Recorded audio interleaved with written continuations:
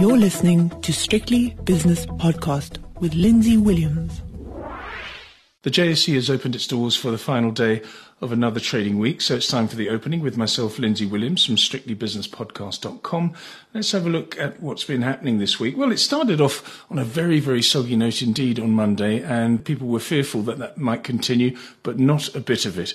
Since then, soggy has gone to firm, and firm has gone to hard, and away we go. But there's still a few hours left, so don't count your chickens, as they say.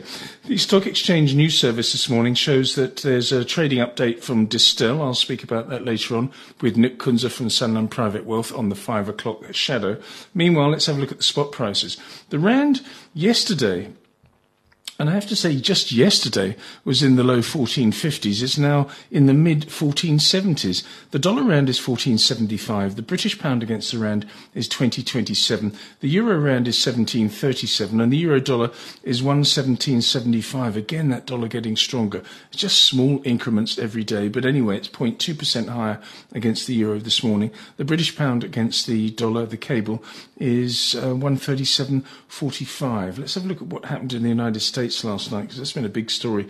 Close to record highs on the S&P as I look at the futures, but I'll come to that in a second. But anyway, last night, the Dow Jones just very slightly higher, and when I say slightly, marginally, 0.07%. The Dow Jones was up 0.2%, and the Nasdaq was up just over 0.33%. This morning in the Far East, Tokyo, as the Olympics is launched, up 0.6%, Shanghai down 0.7%, Hang Seng down 1.4%, and the all-share in Sydney very slightly higher. On to commodities now. Well, the CRB index, first of all, the big daddy, the big basket of commodities is at a multi-year high, 6 years high, I think it is. We'll come to that later on. 1807 is the gold price, though, up $5 an ounce. The platinum price is up $23 an ounce. Might even get through 1100 today. It's 1090 at the moment, up 2.1% in the last 24 hours. And palladium is up 0.7% or $19 per ounce to 2,722. The all-important energy sector looks like this. Two brands that we look at. One is West Texas, the other is Brent. West Texas is exactly flat at $71.91 per barrel. Brent crude oil is $73.80 per barrel, which is 0.01% to the good. So absolutely nothing going on there. US Treasury bond, which has become a mini obsession of mine over the last few weeks and months, is 1.28%. The South African bond price is 8.98% after yesterday's South African Reserve Bank decision. Bitcoin, what's that doing? Gosh, it was below 30,000. And then, of course, Elon Musk, I don't know why he plays with Bitcoin so much. He's come out with something saying, well, maybe we'll take Bitcoin in the future.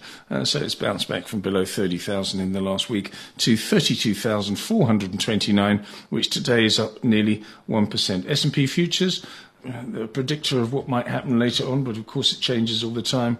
Around about 0.2% higher at the moment, and very close to all-time record highs. Let's have a look at the movers on the JSE this morning.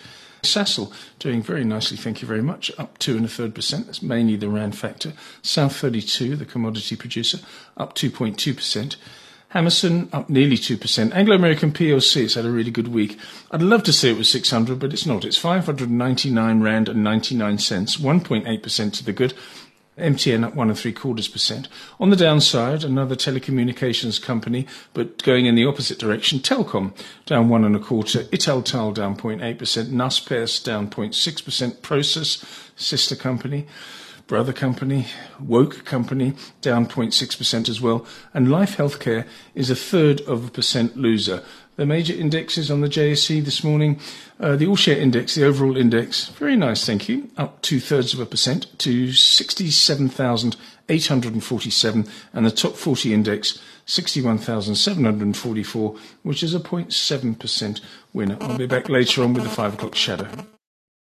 The views and opinions expressed in these podcasts are those of Lindsay Williams and various contributors and do not reflect the policy, position, or opinion of any other agency, organisation, employer or company associated with strictlybusinesspodcast.com.